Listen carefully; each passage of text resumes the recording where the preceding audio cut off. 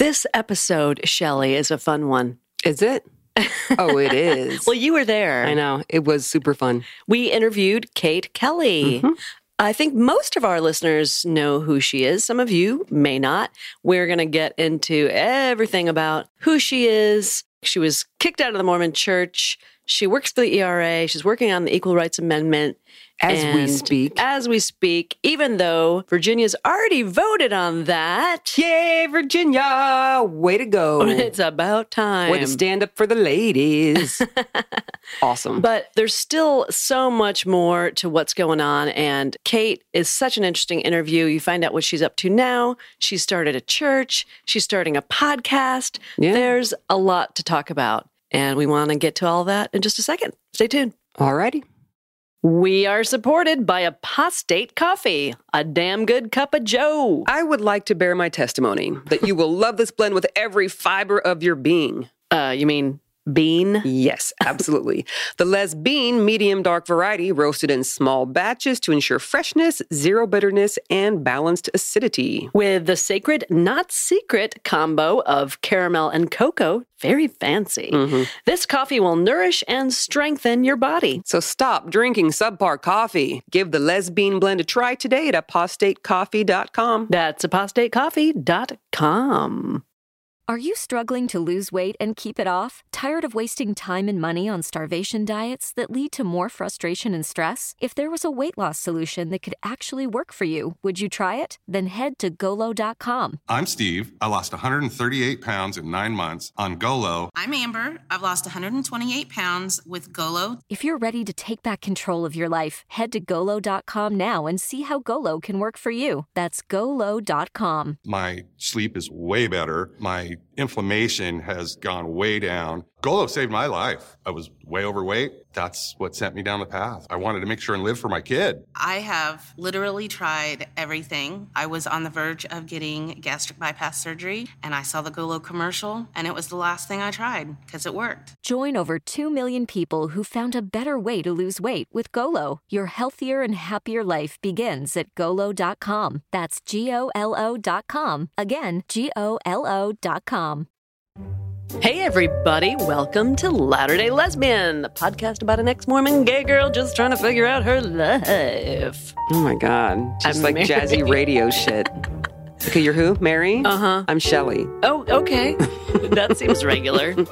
I'm excited about the new year. I am so pumped. Are We you? are trying to get some more interviews going on this year, and the first interview we landed was with Kate Kelly. Those of you who haven't heard about her ever in your life, you're missing out because she's awesome. Those of you who have heard about her, you clearly probably don't know everything. So we have her on, and it's about to be amazing. I'm sure of it. And if you don't know who she is, we are about to clear all that up for you. Mm-hmm. So without further ado, let's welcome our special guest, Kate Kelly. Welcome. Thanks. I would say most Mormons and ex-Mormons know who Kate Kelly is. Mhm. As a never Mo myself, I was not familiar with Kate until you talked about her. Mm-hmm. And so I found out a little bit more from you and from other ex-Mormons. So for those of our audience who have never been Mormon, Kate, why don't you introduce yourself? Give us a little background about you. Well, the one subject I'm an expert in is myself. So, Perfect. We're going to quiz you about yourself later, so make sure you get it right. I was raised in Oregon. My parents are converts to the Mormon Church, so they were baptized after meeting the Mormon missionaries in college. But I was raised Mormon. Yeah. So I was raised Mormon in Oregon and was one of very few Mormon kids in my school. It was, a very special thing about me. And I ended up going to Brigham Young University, the Lord's University, Oh, yeah. Absolutely. for undergraduate. And got married in the Mormon temple, went on a mission to Barcelona, Spain, and sort of just led a very, very Orthodox Mormon life Yeah. so I ended up going to law school and learned a lot of things I didn't know before, got involved in a lot of different causes and learned about activism and direct action and all these different things. And I graduated from law school. And after I graduated from law school, really started examining my own most intimate community. I was a human rights attorney and I was working in all these different places all around the world in working with women in Zimbabwe and Dominican Republic and Western Sahara and, all these different places.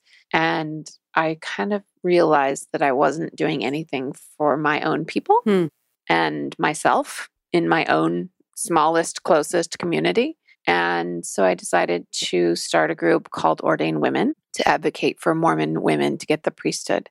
In the Mormon tradition, all males receive the priesthood at age 12, and no women have the priesthood. So it's really stark contrast. Yeah. So I started a group called Ordained Women. It lasted for a little over a year until I was excommunicated from the Mormon Church. I was convicted of apostasy in a church trial and excommunicated. Wow. It's very rare. Excommunications for thought crimes or things that you think or say are very, very rare, only happen once in a generation, if that. So the news of my excommunication came as a very big surprise to Orthodox Mormons and ex-Mormons alike. Mm-hmm.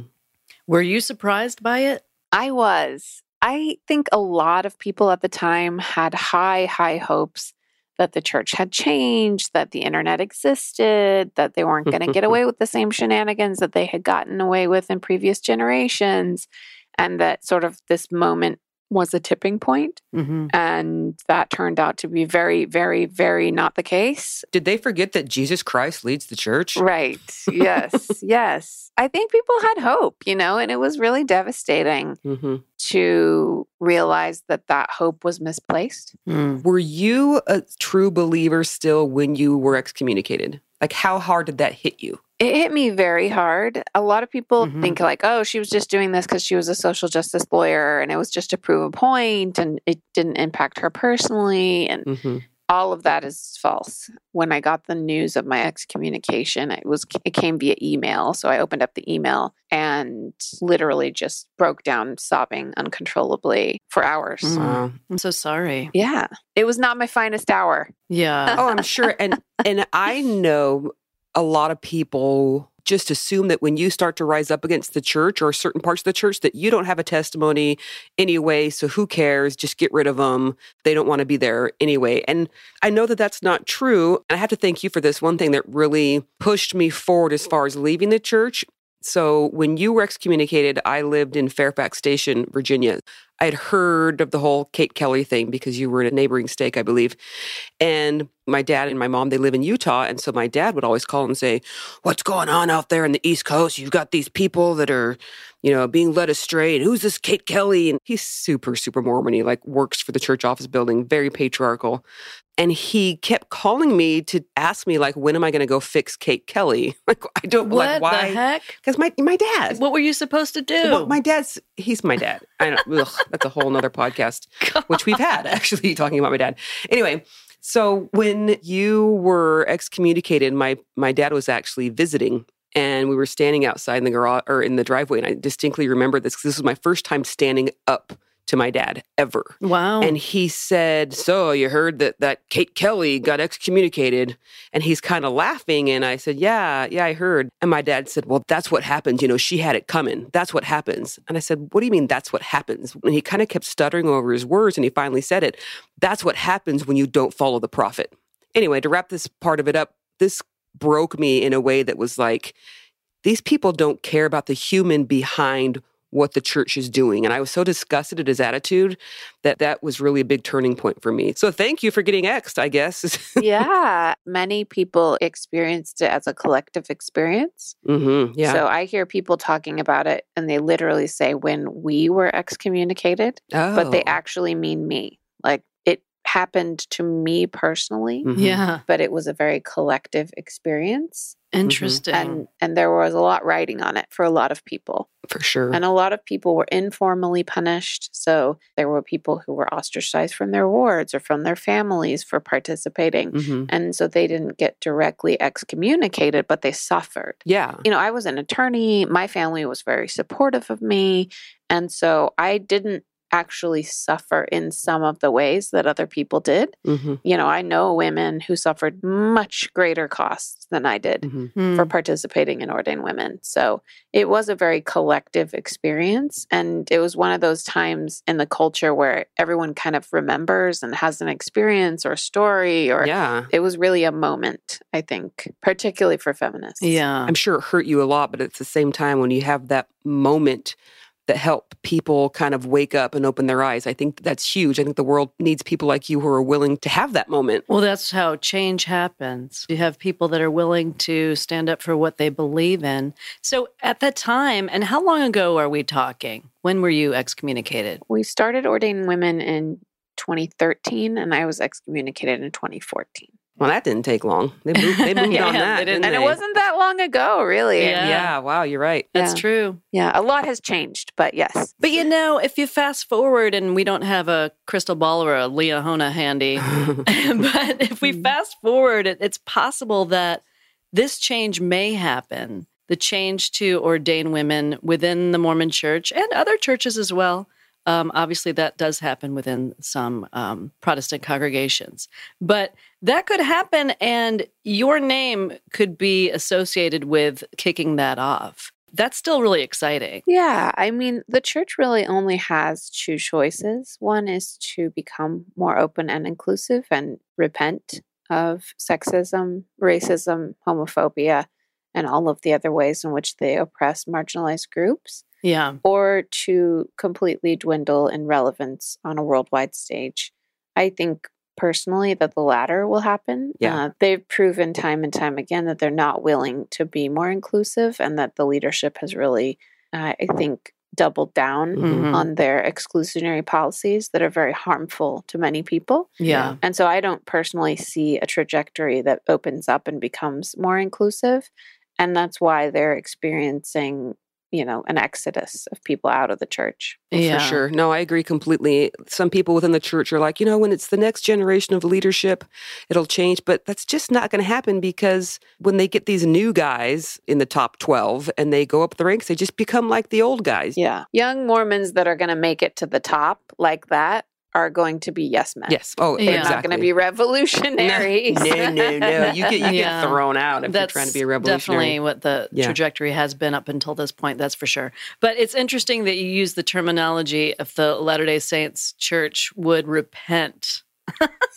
Well, that would require you apologizing, and you know that shit doesn't happen. Well, so. actually, the Mormon system of repentance I like a lot, because it's not just apologizing; it's recognizing what you did was wrong, apologizing, but also doing everything you can to rectify the situation. Oh yeah, and make it better, and also promising to never repeat it.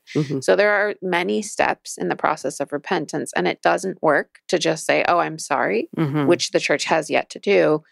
So that would actually be the first step, is acknowledging that what they did was wrong. But then they would also have to go, in order to repent, as opposed to just apologize, they would have to make right what they did wrong. For sure. Do they do that? No. Okay. No. There you have it. No. Well, you can't apologize for God making mistakes, because that's what you would have to admit. It's like, no, actually, either God made a mistake, or I lied when I said God said. Or I misinterpreted what God said. Why can't you just play the human error card? Yeah, I don't know. That requires a level of humility that the men in power of this organization do not possess. No, well, because they don't have to. They have their worshipers and they have their money. And anyway, I didn't want to totally focus on Mormonism here. I'm sure you've probably told that story But 10,000 I did have times. a couple more questions about ordained women. Is this an organization that continues? Yes, actually. Okay. It's a little difficult because it's very cyclical. People who realize that they are, women specifically who realize that they're being marginalized and oppressed within the tradition often leave. Yeah. And so it's very difficult to keep an organization going when certain leaders are punished formally and then most other people leave.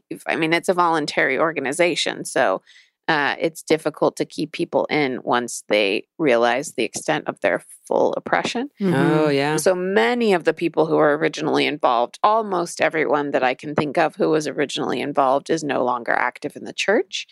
And once you're no longer active in the church, it's very difficult to want things to change. I mean, Yeah. the thing you want to change is that it no longer exists. Exactly. That's me. I'm like, I don't actually want them to give the gays anything. I don't want them to do anything right because I want them to burn because they've been doing so many harmful and if things. they did adopt all that, would that mean I suddenly have to believe the Garden of Eden was ever in Missouri? Because I'm sorry, I cannot wrap my brain around that. Listen, the Garden of Eden is not in Missouri. That's where God threw Adam and Eve after they got kicked out of the Garden of Eden. And that's where Adam Jesus... on Diamond. There it Hashtag is. obviously. Yeah. Every religion believes insane things that are very far-fetched. For sure. So that's not the problem to me. Like, if you're going to believe in the virgin birth, like, Catholicism is just as crazy as Mormonism, is just as crazy as Islam, is just as crazy as Buddhism, is just as crazy as Judaism. Yeah. Like, there are lots of very far-fetched stories in every religion. I don't care what you believe, as long as you're not oppressing people and taking away their rights on an active political basis. So you can believe anything you want as long as you're not hurting other people. Yeah. And that is the problem with the Mormon Church, is that they're actively working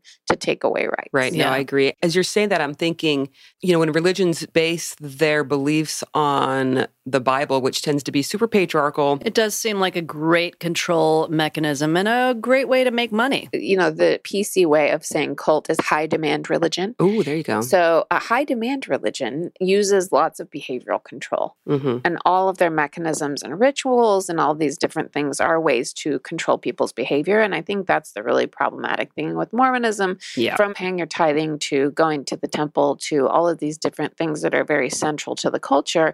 They're all used in order to control you and to force you to make certain decisions in your life through a really, really problematic and troubling and harmful system of control. So again, I think you can believe whatever you want.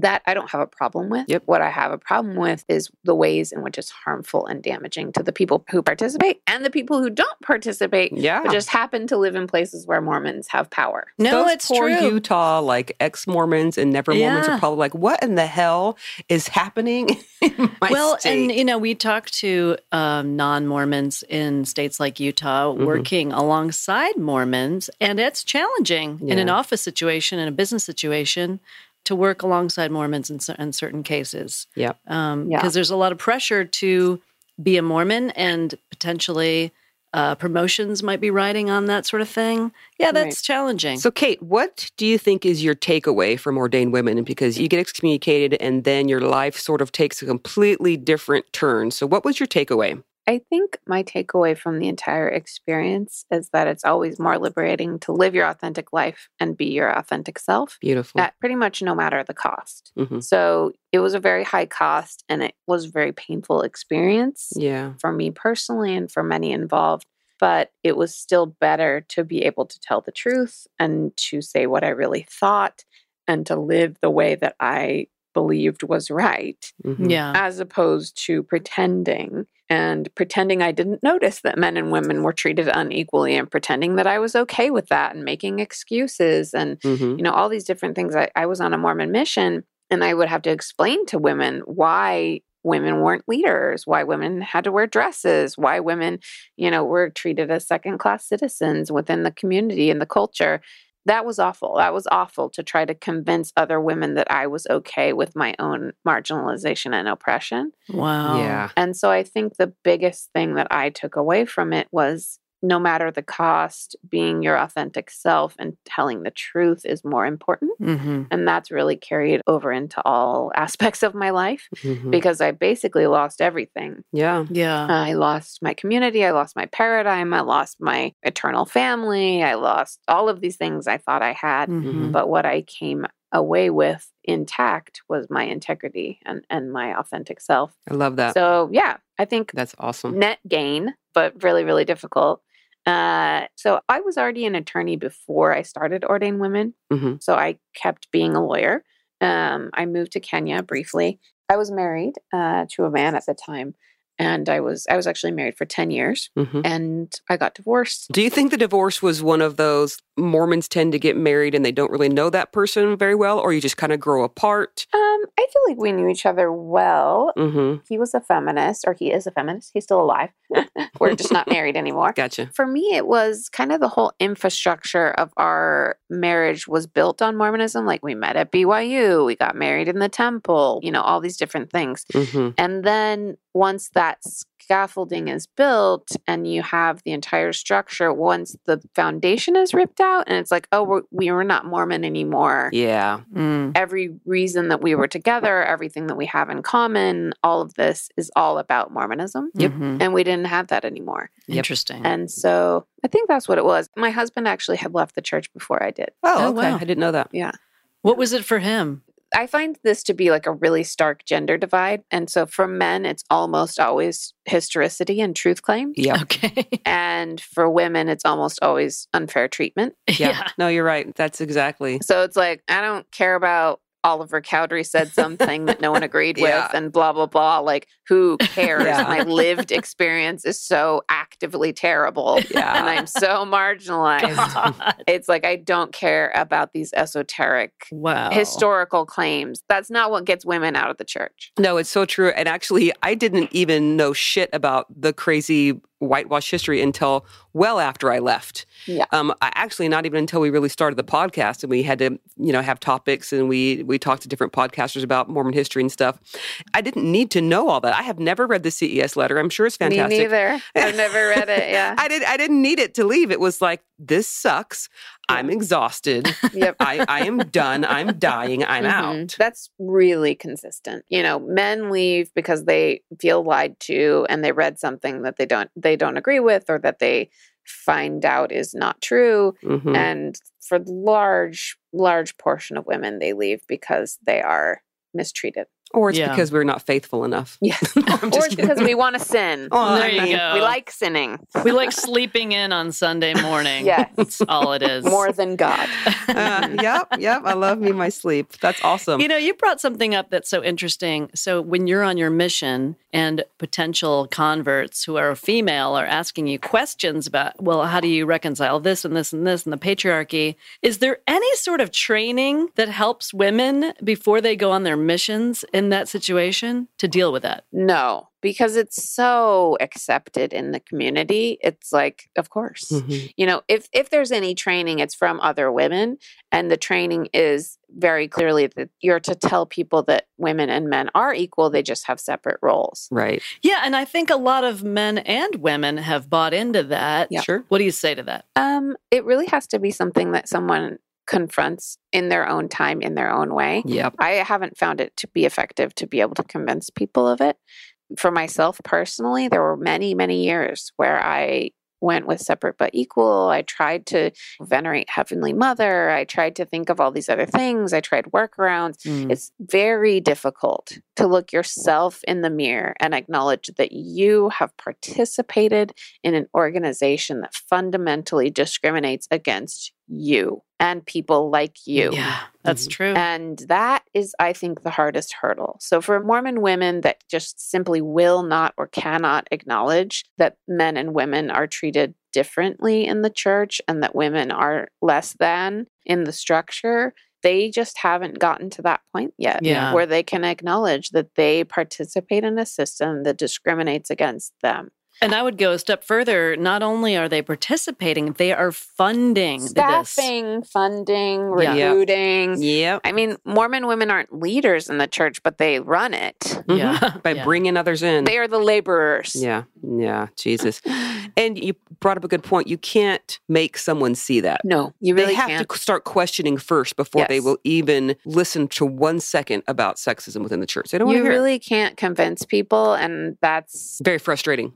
if they can't see what's so obvious before their very eyes. Mhm. If you look up on a stand any given Sunday at a Mormon church Mhm. and you see only men in power, only men in authority, only men with the power to direct and to really officiate, Mhm. if you can't see that that is unequal, then you can't see. Right. You know, Yeah. Right. you're blind. Yep. And so that is a process that people have to go through on their own. Do you think then that your experience within Mormonism laid the foundation for you wanting to work with ERA issues? Yeah. Ironically, I learned about the Equal Rights Amendment, which is an amendment to the U.S. Constitution to include women and all marginalized genders. I learned about the Equal Rights Amendment, or the ERA, through the negative lens. Yeah. So the way I learned about it, it was bad, it was wrong. There was this woman named Sonia Johnson, and she was excommunicated Mm-hmm. in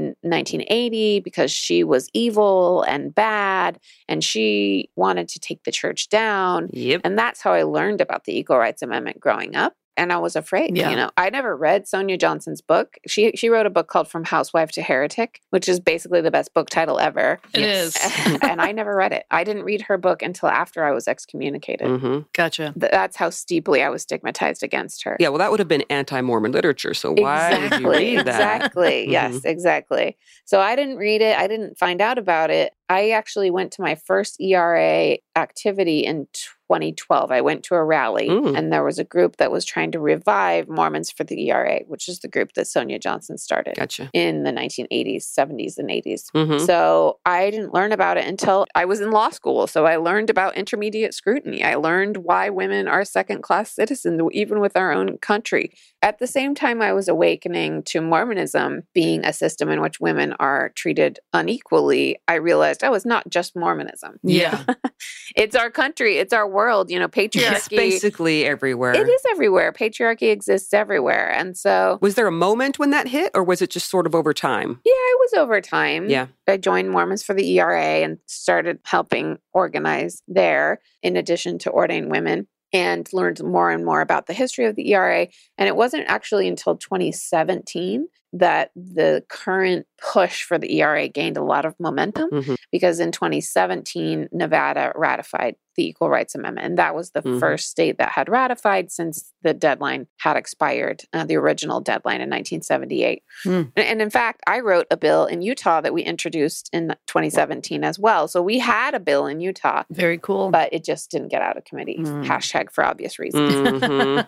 Hashtag damn Mormons. Yeah. Yes. I think at the time, and I think to this day, Mormons are 93% of the Utah state legislature. So. And That that's is crazy because they ridiculous. don't make up 93% of the population of Utah anymore. No, So of course. it's a They little make bit- up 93% of the people who make the rules of who gets to be in the districts. Isn't that's kind of the same as like there's not 93% of men in Mormonism, but 100% of the men in Mormonism make all the Mormon rules. Right, of course. So fair. Yeah, that separation of church and state really works in Utah, doesn't Oh it? God, No, we've been yeah. going I mean, crazy with the It's latest a stuff. straight up theocracy. Yeah. Oh my Like, gosh. period, end of story. It is a theocracy. What the Mormon church says goes.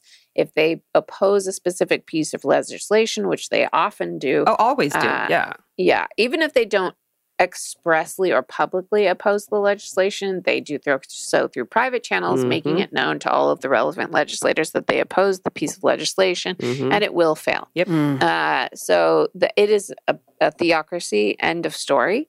And so it didn't get very far in 2017, but it did in Nevada, because the Mormon church had lost a lot of their power in Nevada and influence in Nevada. So, and I can talk more about how the Mormon church involvement in originally killing the ERA, but they were very, very active and engaged in killing the original bid for ratification in the 1970s. So historians largely credit a group called Stop ERA, but Mormon groups were very, very, very involved in killing the ERA in the first go round. So I think it was actually stopped by my ex-mother-in-law. Yeah. All by herself. Actually, she's one of Nice. those. Yeah. Nice. Yeah. So tell us Wow. more about the 70s bullshit that the Mormons pulled to stop that. Yeah, so the Equal Rights Amendment, just for a little background, was written by Alice Paul, who was a suffragist, and introduced in 1923 for the first time. So it was written almost 100 years ago. And it was passed when the big wave of the feminist movement happened. It was passed in 1972 in Congress, and then it went to the states. So Article 5 of the Constitution says that it has to pass in Congress and then be ratified by 3/4 of the states, which is 38 It was wildly popular and was very quickly ratified by 35 states. Towards the mid-1970s, there were groups that realized, oh, we should oppose this. This is going to happen. And that was also when the culture wars were heating up. And so groups led by a woman named Phyllis Schlafly, who really organized women across the country to oppose the Equal Rights Amendment. This included many Mormon women. Damn it, Phyllis. Yes, Yeah. Phyllis.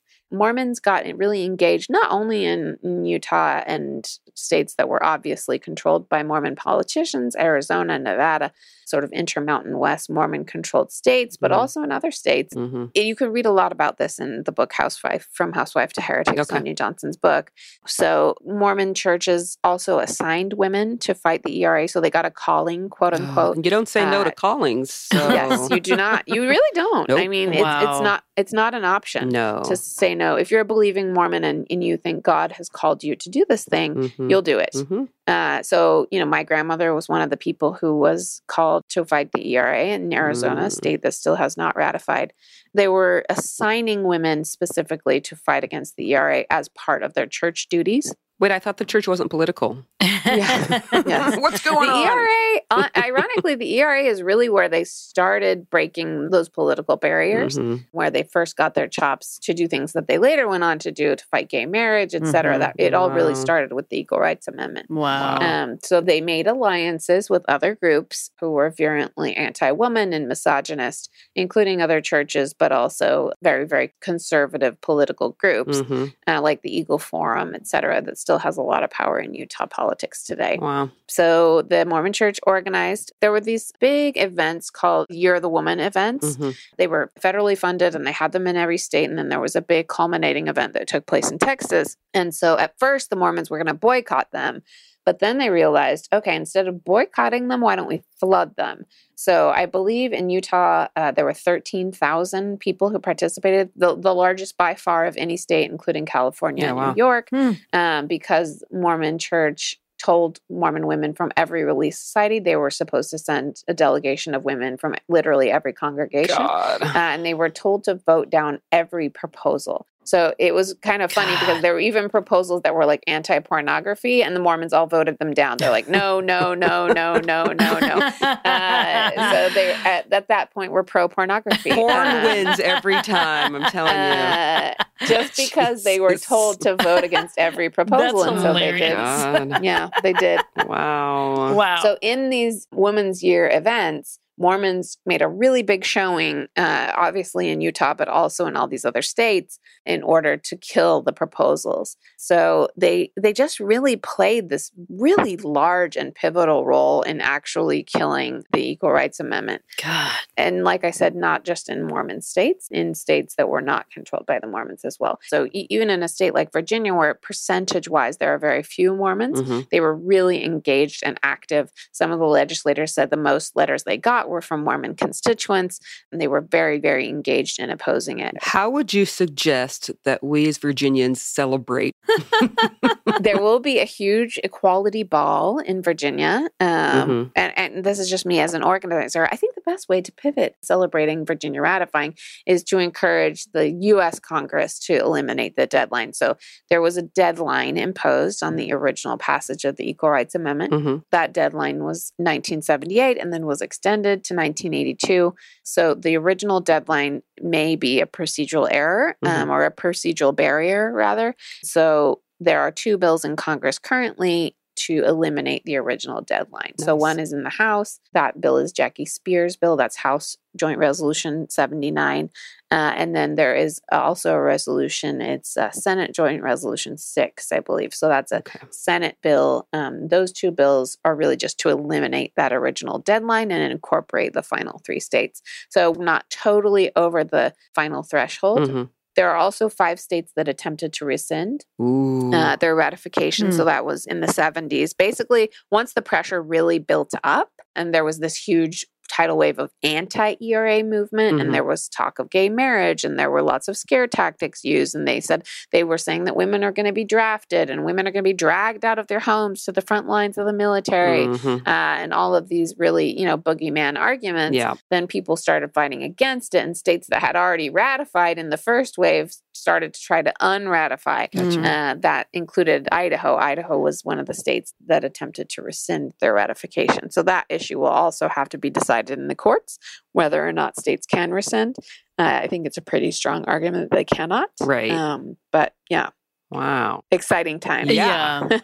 And I'm excited that I'm not a Mormon in these times, that I can actually open my brain and take in information and form an opinion. It feels so good. Yeah, that's new for you, Shelley. It is new for me. Yeah. And, as much as I rip on the people who are, trying to block the ERA, I would have been doing the same thing before I left the church. I would have been doing whatever my man leadership told me to do. I would have done it. I would have voted for pornography because I wouldn't have thought through. You wouldn't have read the whole ballot anything. I'd been like, well, they said vote no and everything. So, old me was... Well, and it just seems so slimy and sneaky that the LDS Church drafted Relief Society members to go be the vocal people that are opposing ERA. Yeah. They're saying not even the women want this. That's what that says to me. I mean, that's how patriarchy always operates. Yep. It's typically that they put women out in front of arguments that are anti-woman so that it doesn't appear to be such a patently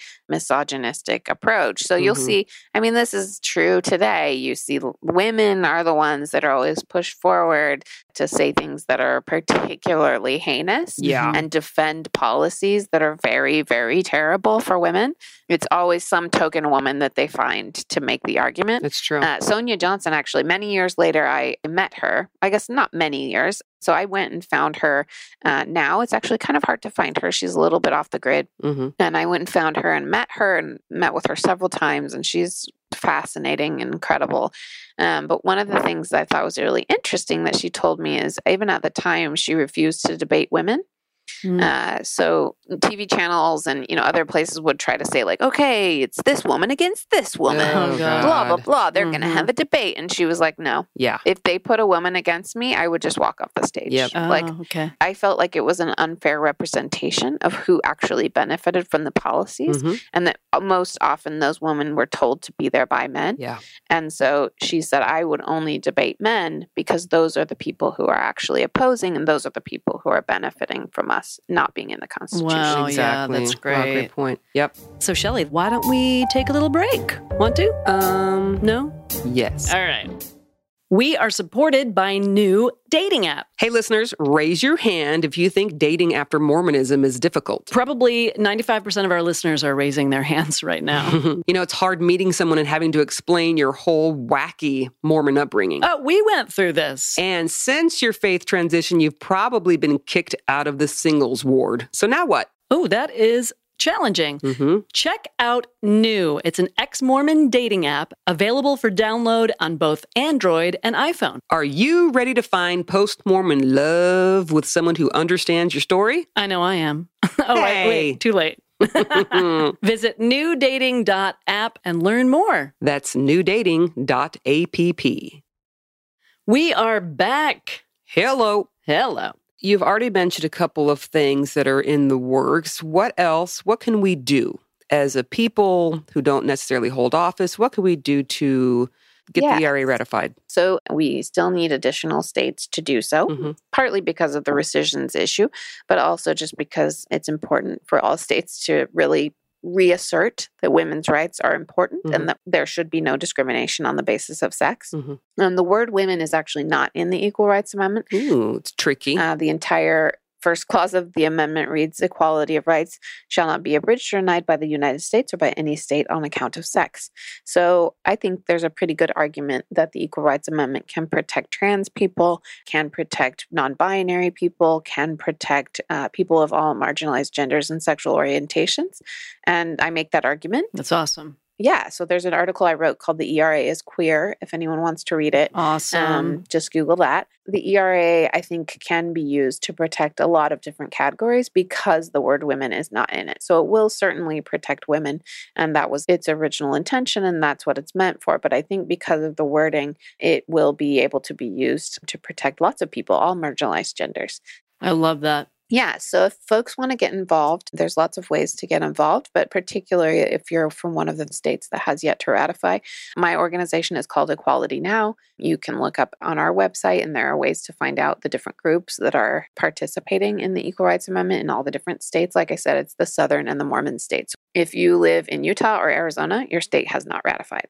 If you live in a state that has already ratified, there's a good chance that you don't have a state ERA, so you can work on getting a state ERA. For example, I live in New York State, and there is no Equal Rights Amendment or gender provision in the New York State Constitution, which is kind of surprising to a lot of people. Yeah. So you can work on your state Equal Rights Amendment.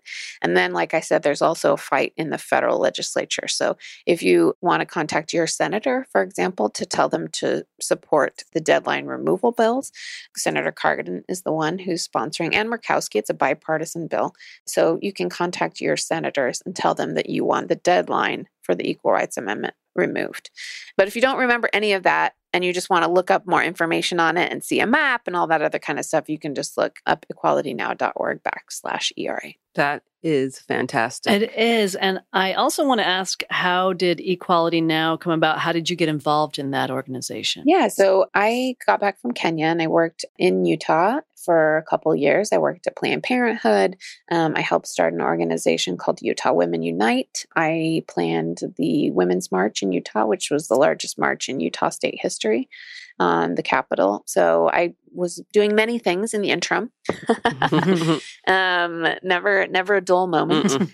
Then I decided to leave Utah. It was just too much. Yeah, I can imagine. Wow. Yeah, it's just a place where Mormonism sort of seeps into every aspect of life and culture and politics. It's going to be hard. There are very few people who are willing to stand up to the church. Honestly, it's not even the atmosphere that's so problematic. To me, it's the lack of people who will actually tell the truth about the church. Wow. Because of the power and control that the church has. So even progressive people are very reticent to actually, there'll be people who are like, we just don't know why we're the worst state in the entire country for women. It's so confusing. Right. Maybe it's the elevation. Maybe it's blah, blah, blah. It's so confusing why we have the lowest college graduation rates for women and the highest rates of sexual assault and the lowest participation in government and business and blah, blah, blah, blah. Like every statistic is terrible for women.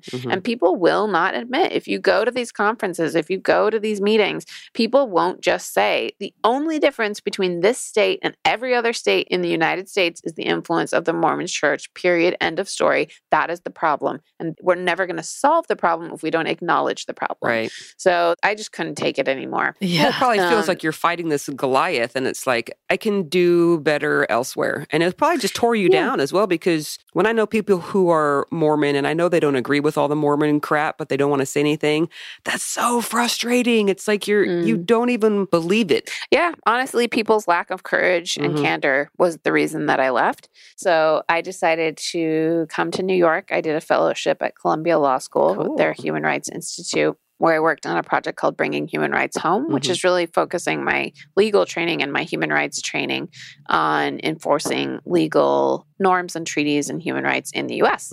So then I decided to stay in New York. I came for a break. I'm like, I need a break from Utah. I need a break from Utah. And I got here and I was like, wait, I never have to go back. That's right.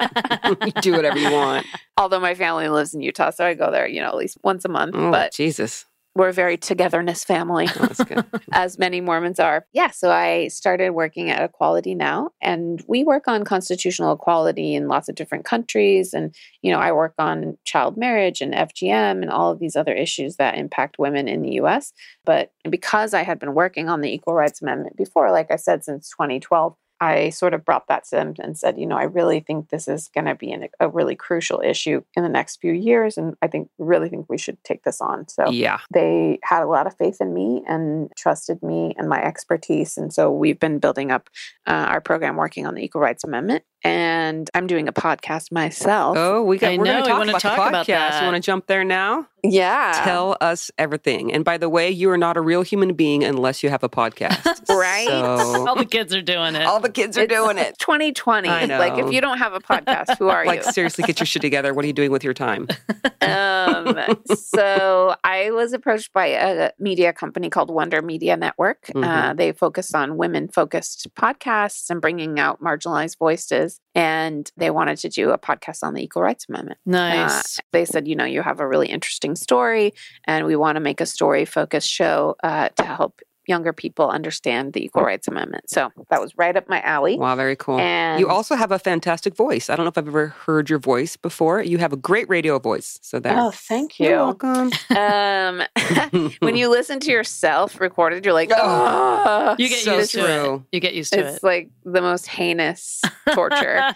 You get used to it, then you start listening to your own podcast over and over, like Mary and I do, because we're weird.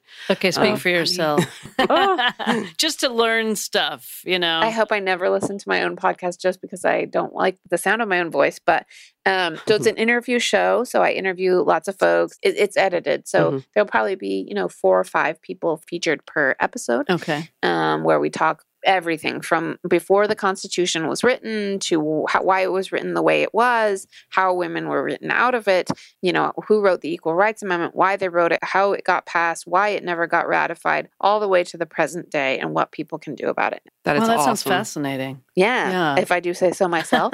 And it's called Ordinary Equality because Alice Paul, who wrote the Equal Rights Amendment, said, there's nothing complicated about ordinary equality. Yeah, Mm. I love it. Yeah. And will it be available pretty much where all podcasts can be Yes. heard? Wherever you consume your podcast. Okay. So, Latter-day Lesbian podcast listeners, if you don't listen to this first episode and then every episode after, we're just not friends anymore. I'm just throwing it out there. You need man. How dare this you. shit matters, okay? We're going to excommunicate you. You know, we you don't Shelley- listen to this podcast. Shelley Flex learned my all priesthood. her best manipulation tactics from the Mormon Church. Pretty sure. Sure as shit Pretty did. sure. I can Great. run the guilt and shame game like I'm a boss. She's real good at that. It works for them.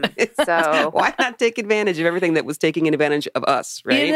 Every time I meet a current true believing Mormon woman, I'm not sure if I'm saying it right, and it's not very many, admittedly, it's about a handful, I bring up the priesthood. And every time they say, I don't even want the priesthood. Every time that's the and you're answer. like, that's not the fucking Classic. point. classic. Yeah. Yeah. Well, when you think about it, you have to make excuses for your own marginalization and exclusion. And For that's sure. That's really shitty. It is Isn't that, shitty. that's like sour grapes. Like, you're not actually keeping anything from me because I didn't want it anyway. And you have to tell yourself that so you can stay believing in the church. It's so funny because men are so successful at making people believe that they're so busy and important that women don't actually realize that they're already doing the bulk of the work. Right. They just don't get any of the credit or authority. Oh, God, so So true. for a Mormon woman to say like, oh, it's so much work to have the priesthood, it's like, girl, seriously, you already do like so much work for free. Mhm. You just don't realize that you'd be doing the same amount of work. You just have people under you like they have under them Exactly. to do that work. Yep. Oh Hey, my you God. know what? I can touch sacrament bread under a table all day long. I could rule over that. Be really good.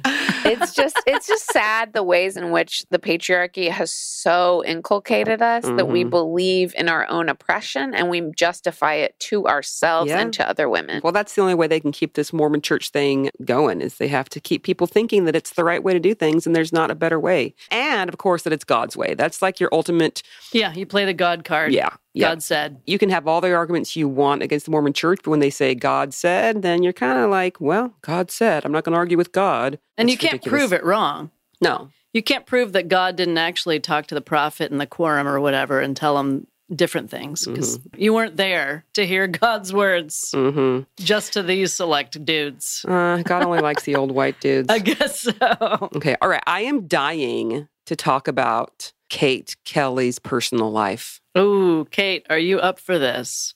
Yes, I am. There's a. I was like, she's got us muted. No, I live. God damn it, Kate. I live very close to a church, and the church bells are chiming right now. So I'm muted. Oh. So if you hear church bells in the background, I would call that a tender mercy. right. Hashtag tender Yeah. mercies. Absolutely. Yes. Oh yeah. Totally. What do you want to know? Well, Kate was straight. I'm just making rhymes up at Kate this was point. straight. Yeah, and Kate was straight. because I She was ran out of the gate. Don't be late. I can't wait to hear the rest of the story. So you were married in the temple to a dude. Yeah. They don't let you marry a woman in the temple if I mean, you're that's a another valid point, woman. Mary. Not yet. Yeah, exactly. Oh yeah, like that's actually going to change, Kate. You really think that shit's going to change? I don't know. Who knows? Who cares, really? I almost want them to change it just to see my dad like watch his brain fucking explode. You'd be surprised at Mormons' capacity to immediately integrate new changes, though, as though it was always happening. That's true. It's not like they would be like, whoa, revolutionary. They would be like, oh, yeah, we knew this was going to happen. We always knew it was going to happen. I God. totally predicted this. And Oh, it's yeah. not anything new whatsoever. Oh, Well, yeah, because they want to stay in the cool club. You got to agree with everything and act like, oh, no big deal. But how do you actively hate the gays but then allow them to get married in your temple? Like you can't do both. God I changed mean, his that's mind. what happened to black people. That's Oh, right. that's true. To quote the musical, God totally changed his mind about black people in 1978. So you never know. You're right. You're right. Book of Mormon, the best musical ever because it's hilarious. Oh my God, I loved So it. I good. loved it. I know. Okay, so back to Kate. Okay, So okay. Kate is married to a dude. Were you thinking you are straight? Yeah. Okay. No attraction to women because, I mean, No. boobs. Come on, Kate. I mean, I have a lot of heterospect. Okay. I'll briefly just say the little trajectory, and then if you have any other questions. Cool. So I was married to a man. We got divorced, and I started dating another man. I'm pansexual. I also enjoyed sex with men. Mhm. It wasn't like I felt this very tortured existence. Right. And I was like, well, I live in New York now, so I'm going to give it a try. And Lots of lesbos in New York, right? so many beautiful women All right. everywhere. Yeah. And so, yeah, I just decided to kind of give it a shot. I was very clear about, my intentions and how new to queerness I was and all these different things. There's all these things that you have to navigate in, dating apps and all those different kinds of things. But I was like, it's now or never. I never in Mormonism really felt like I had the chance to even think about it. Like for me, it was so unthinkable. Right. It was so off the table. Yeah. I didn't even feel conflicted about it. I Right. never even Yeah. thought like, maybe I am gay. Like it was just so far removed from my reality Yeah. that I didn't even feel conflicted about it. Yeah, Shelley went through that too. Yeah, I was the same way. Mhm. I'm as gay as the day is long. Like I am such a lesbian, but for 42 years of my life, it didn't even cross my mind because it was just not an option. It wasn't even Yeah. in my vocabulary. I was the opposite. It's- I was like, I'm a lesbian. Too bad it's sinful. I guess I'll have to be the black sheep. I just took it on. Mm-hmm. Yeah. And also, I think like sexuality is complex and changing. Sure. And there's a lot of research by a professor actually at the University of Utah. Her name is Lisa Diamond. And essentially, her research, she would kill me if I was describing it this way, but essentially, her research boils down to that all women at some point or another in their lives are on the spectrum, Mhm. and that very few women are just straight. I knew it. Yeah. So you can check out Lisa Diamond's work. You don't have to believe me. You can believe a longitudinal study conducted over a 30-year period. Okay. Yeah. So the data really carries out that women are very flexible, particularly later in their lives, Mhm. and that many women, if not most women, experience attraction to women over time. And so I don't mean to explain it like I'm a scientist, but for me, that was true. I hadn't experienced this in my life, and I kind of made a decision. Okay, I'm just going to go for it. Mhm. Like, who knows? How am I ever going to know if I don't just try? Yeah. Yeah. Yeah. That was the hardest part for me. Deciding to try? Yeah, Okay. because people knew me as a heterosexual woman. Yeah. And I'm in the public eye, Sure. and I had been married, and blah, blah, blah, blah, blah. Mhm. So everyone experiences you as a straight woman. Mhm. And when you're like, okay, I'm not going to be a straight woman anymore, Did you make that sort of public before you found someone Oh, to no. date? Kate on I the was- DL, baby. I was dating I was dating a lot of women. And then I was like, man, I'm going to end up with a woman. I just feel really confident of that. Mhm. And I never came out. And I was like, oh God. And so I was like, all right, I'm just going to come out on Twitter. I probably didn't need to do this, but I'm like addicted to authenticity. Yes. So I just came out on Twitter. I literally just tweeted, I'm queer. That's it. I love that. Yeah. And nothing else. There was no explanation. I didn't feel like I owed it to anyone. Was this on Like, coming out day or anything significant? No, just random? I wasn't that It was like a specific. Tuesday. Random Thursday afternoon, No, it was right after just lunch. a random day. Yeah. You were feeling cute. I was feeling cute and wanted to tell people I was queer. I love What was it. the reaction? People were so nice Sure, about yeah. it. Like, I am a very privileged woman who lives in New York City in a time where coming out is not dangerous. Yeah, we're real lucky for sure. And so people were incredibly nice about it. This is Mormons, of course, and ex-Mormon. So like the next day, someone sent me a dozen rainbow colored roses. Aw. Like people were so incredibly nice Oh, and I love it. embracing about the entire process. There was like a few people who were weird about it, Sure. but whatever, fuck them. Mhm. Like Fuck them hard. it was fine. And I actually came out on Twitter, and my parents don't follow me on Twitter. They Mhm. follow me on all my other social medias, but not on Twitter. Was that by plan for you? So they Yes, didn't- because okay. I'm like, oh God. But I'm assuming and- you had to deal with that at some point. Yes. So then I was like, oh my God. So I said something on Facebook. I knew my mom followed me. God Mhm. bless her. Mhm. And my sister called my mom and she was like, Kate came out on Facebook. You have to say something to her. Like, so my mom, God bless her, I think she left me a voicemail because I was at work, and she was like, okay, well, we saw your message. We just want you to know that we support you no matter what.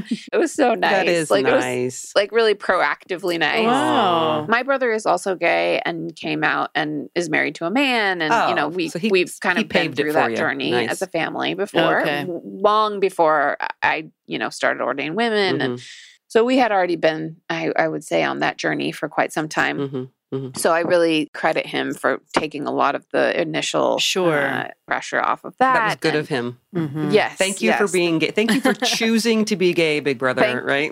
Thank you for being so Mhm. gay that you couldn't hide it. That's Yeah. awesome. We knew you were gay when you were 4 years old. Mhm. Mhm. So great job. Mhm. Very, very gay.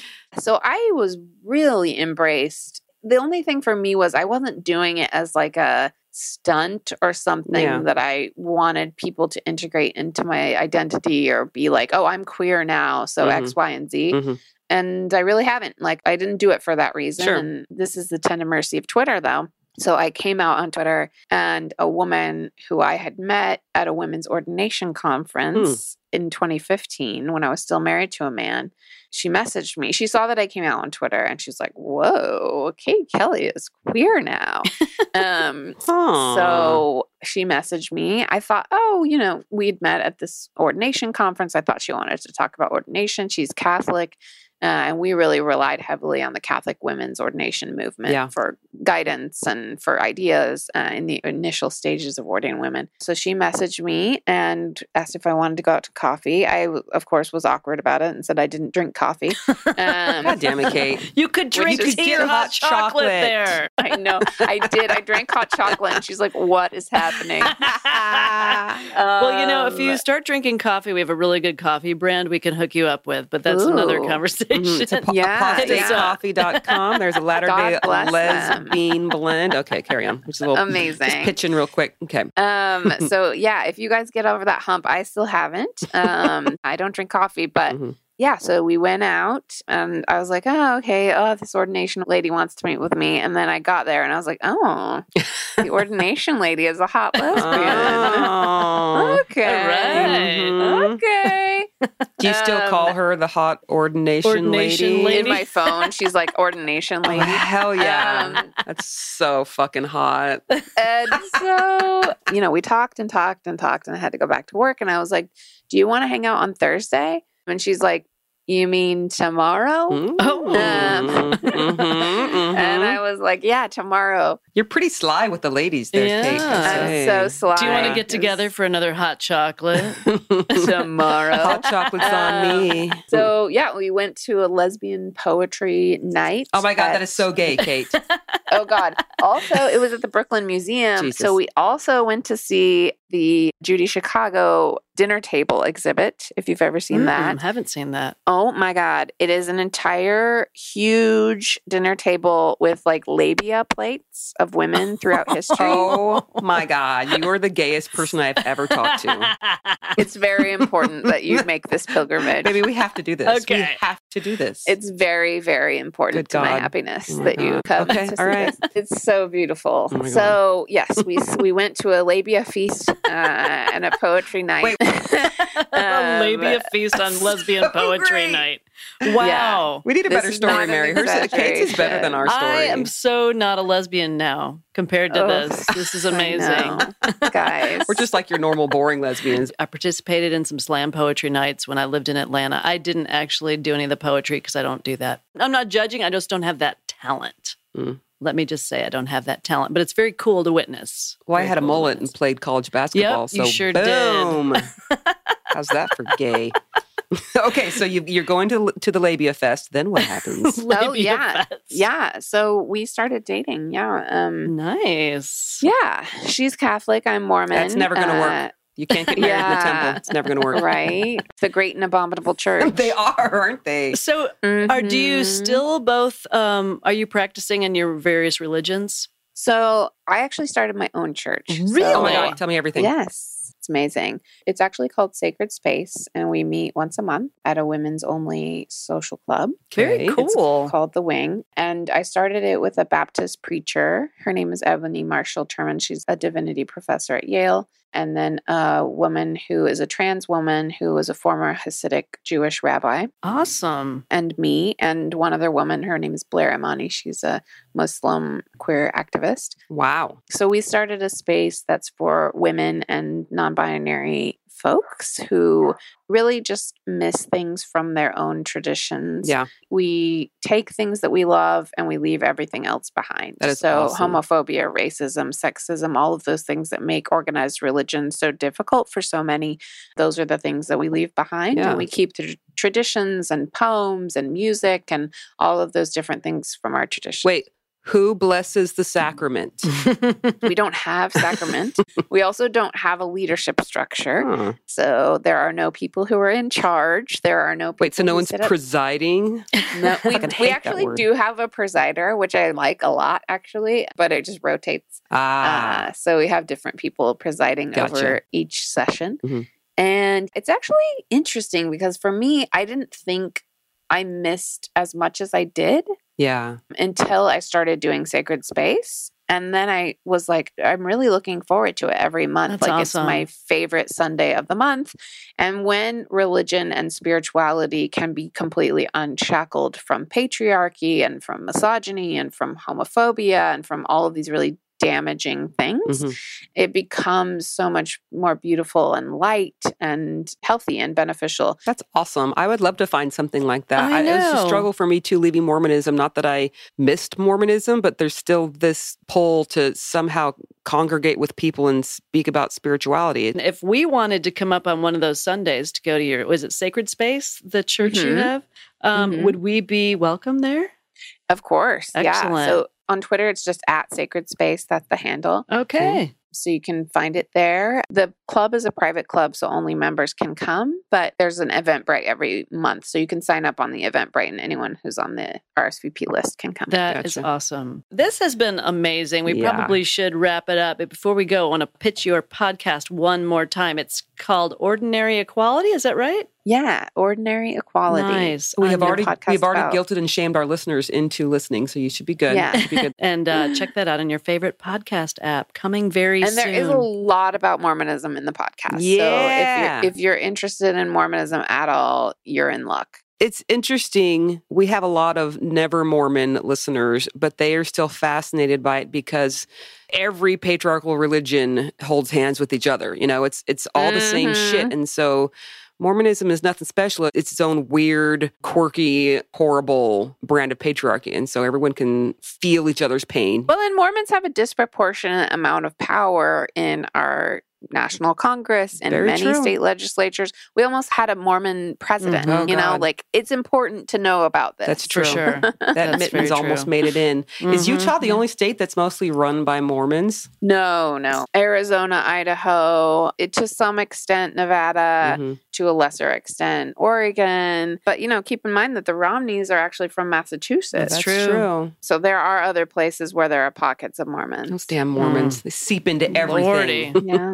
Small but mighty. Yes. Is there anything else that you would like to add? This has been fantastic, by the way. I would just say that if you're thinking about maybe you are interested in dating women, but it's really hard to get over that hurdle, Mhm. or you don't know how to approach it, or blah, blah, blah, I'm happy to talk to people. I've always been a missionary, and now I'm going to be a missionary for this.